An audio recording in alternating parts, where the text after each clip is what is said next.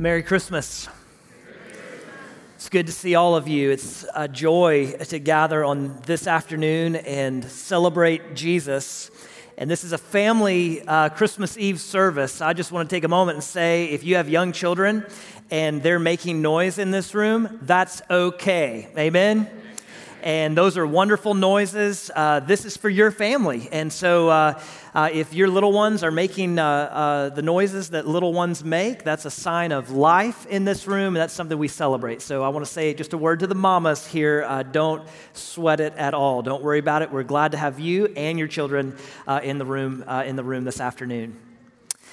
The most important question that you can ask or answer is, who is Jesus Christ?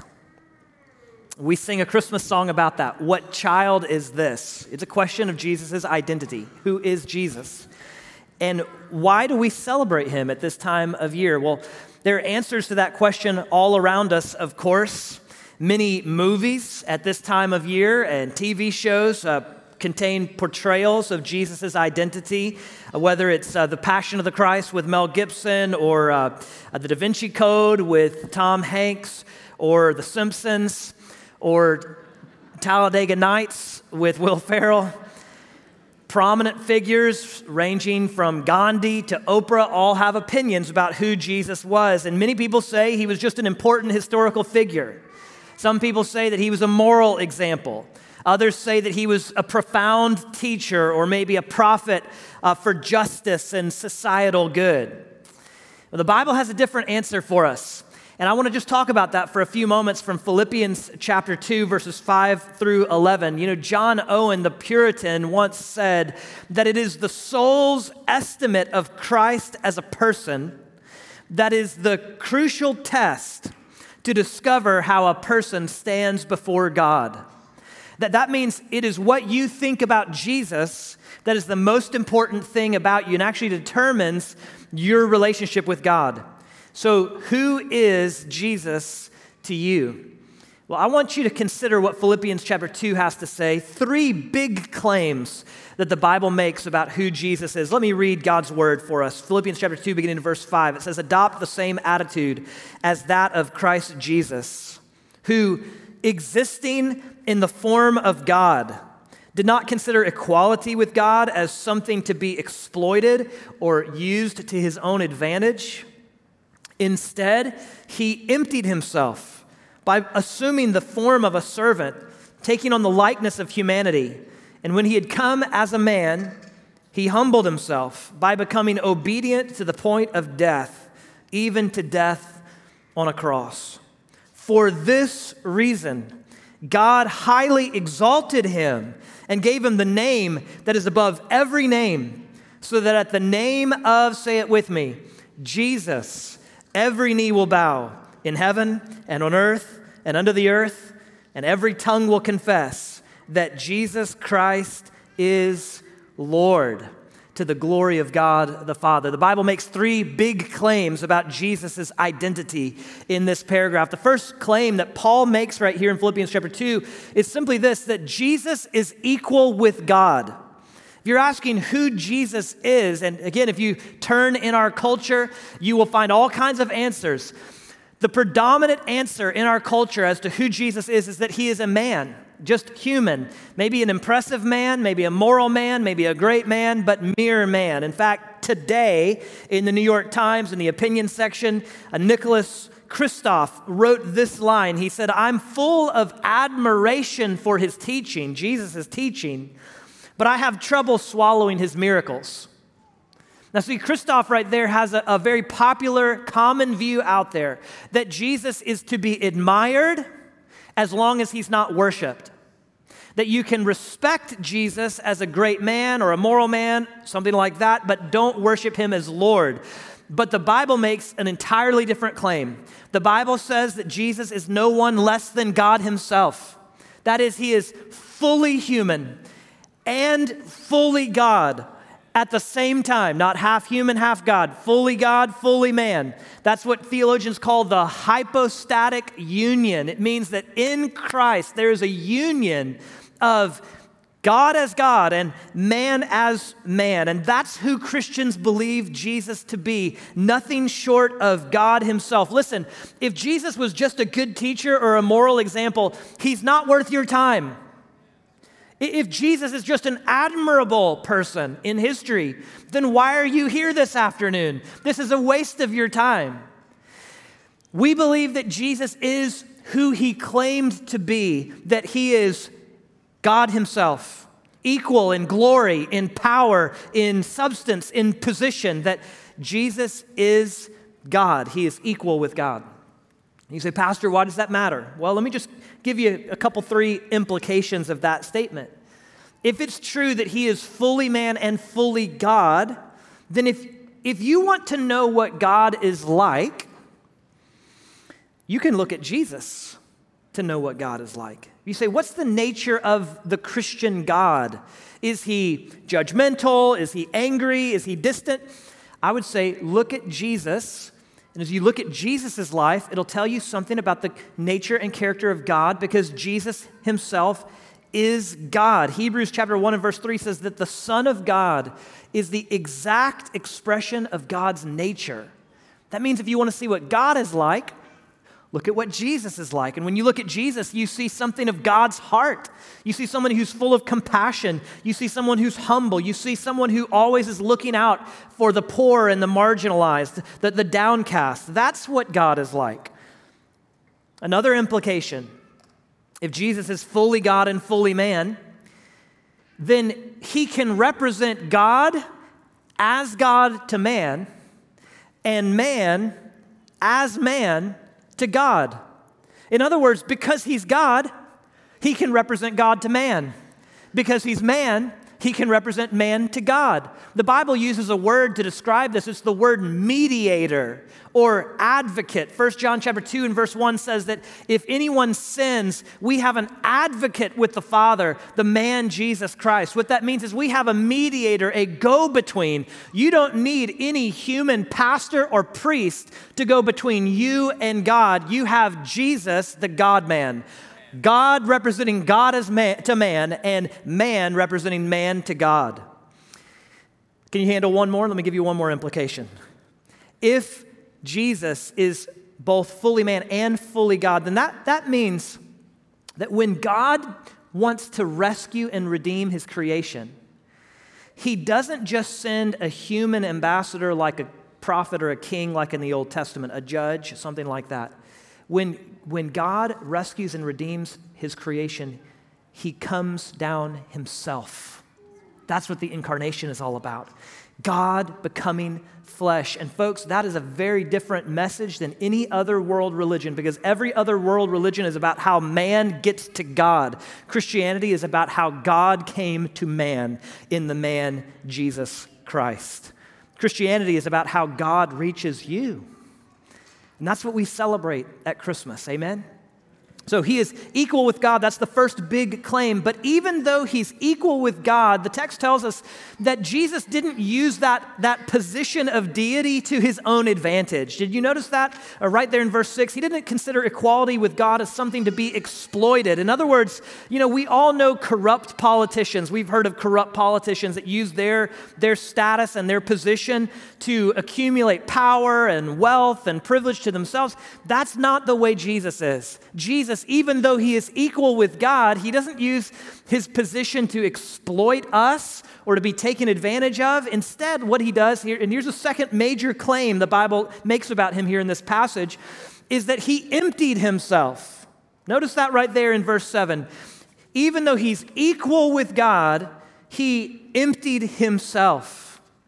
Now, what does that mean exactly, for Jesus to empty himself? Well, some denominations, some religions out there, cults actually will tell you that means that he's no longer God, that he laid aside his godness, his deity. But that's not at all what this passage is saying. It doesn't mean that Jesus laid aside his divine essence or his divine nature, but instead that he laid aside his divine privileges, his divine rights. And the text actually tells us this because Paul is going to use three statements to explain what it means for Jesus to empty himself. In verse 7, he says he empties himself. How so? Number one, by assuming the form of a servant. Number two, by taking on the likeness of humanity. And by number three, when he'd come as a man, he humbled himself by becoming obedient to the point of death, even to death on a cross. So Paul is telling us what it means for Jesus to have emptied himself. He says it's not that Jesus became any less God when he took on flesh. That's not what that means at all. He took on our humanity without losing his divinity. He didn't lose something of himself. He just added to himself our humanity. But the text tells us that he empties himself by taking on the form of a servant. That's a wonderful way to think about Jesus, right? In Jesus, you have someone who is no less than majestic God himself. But he does not come as a pompous master, but a humble servant. If you look at Jesus, you find him doing things like washing the feet of his disciples. The towel and the basin are his tools. He takes on the form of a servant. That's what it means for him to have emptied himself. And then he takes on the likeness of humanity. That's what the text tells us here. He robes himself in flesh, right? We sing at Christmas time, veiled in flesh, the Godhead see. Hail the incarnate deity. Jesus puts on human flesh. You say, well, why does that really matter? Well, he humbles himself. He empties himself by putting on humanity. What that means is that he experiences everything that we experience as humans. Think about that for a moment. Every temptation, every hurt, every sadness that humans experience, Jesus understands experientially because he took on flesh. He took on the likeness of man. If you think that God is distant and doesn't understand what you're walking through, make no mistake. He understands what you're going through. If you're grieving this holiday season, if you're lonely this holiday season, God understands. Because Jesus took on flesh and experienced what it was like to be human. Hebrews chapter 2 tells us that he is a faithful high priest who can sympathize with our weaknesses because he was tempted in every way we have been, yet without sin. And so we see Jesus born in a borrowed manger, dependent on parents. We see him embracing the limitations of life on earth. We see him sweat and bleed and get tired and hungry. We see him backstabbed and betrayed and abandoned by his friends because he fully embraces our humanity. That's what it means for Jesus to have emptied himself. It means he takes on the weakness of our humanity and walks a mile in our shoes so that you can have a God who actually understands your pain and can sympathize with you. But then the text also tells us that part of him emptying himself is that he became obedient to the point of death, even to death on the cross. As a servant, he obeys his father, submits to his father's will, and empties himself by dying on the cross. And notice Paul emphasizes here the type of death he experiences, even death on a cross, Paul says. Jesus was so humble. He emptied himself so much that he was willing to die the worst kind of death on a cross. That's the kind of death that is reserved for criminals. It's reserved for traitors. It's a death that's not just meant to kill, but to shame. And this reminds us of why we celebrate Christmas, because we're not just celebrating a baby born in a cradle, we're celebrating a Savior who would die on a cross. And the reason that he died on the cross was for you and for me. Jesus didn't need to die on the cross for himself.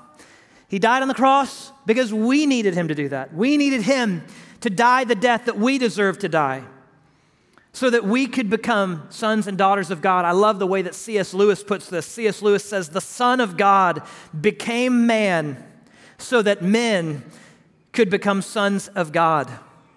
What this tells us is that the purpose of the cross, the purpose of Jesus emptying himself is simply this. He became a servant so that we could become sons. He took death so that we could have life. He went to the cross so that our sin debt could be canceled. He rose from the dead so that we could have eternal life. Folks, he became empty so that you and I could become full. Amen? So he's equal with God, and yet he empties himself. But there's one final claim that this text makes about who Jesus is. The text tells us that he is, because of his work, because of who he is, because of what he's done, he is exalted above all. That's what Paul says right here in the text. He humbles himself by becoming obedient to the point of death, even to death on the cross. Just look at the progression. Jesus, who is God himself, who empties himself and becomes a servant and takes on our humanity and is obedient to the point of death, even to death on a cross. He who was high became low. But because of his work, the one who was made low has now been exalted on high. Paul says that God has highly exalted him in verse 9 and gave him a name that is above every other name. Because of the work of Jesus for us, because of who Jesus is and what he's done, God has magnified him. God the Father magnifying God the Son to the place of highest honor. That means that because of Jesus' redemptive work, he is raised up, he is lifted up to the place of highest honor by God the Father. That's what it means for him to be exalted. And folks, that's what we're here to do, to exalt the name of Jesus, to recognize that he is in the highest place, the place of highest honor. God has highly exalted him and given him a name that is above every other name. The Father looks at the work of the Son and says, because of this self-sacrifice, this one who is equal with God and yet empties himself, he deserves to be raised up to the place of highest honor and given a name that exceeds the honor of every other name. The name that is above every other name. Think about the names that we have throughout history that are great names, right? People who did great things. Alexander the Great and Napoleon. Think about in the first century, Caesar, right? Whose name would be elevated above any other name. Paul says Jesus has a higher name than that. His name and his fame is above all.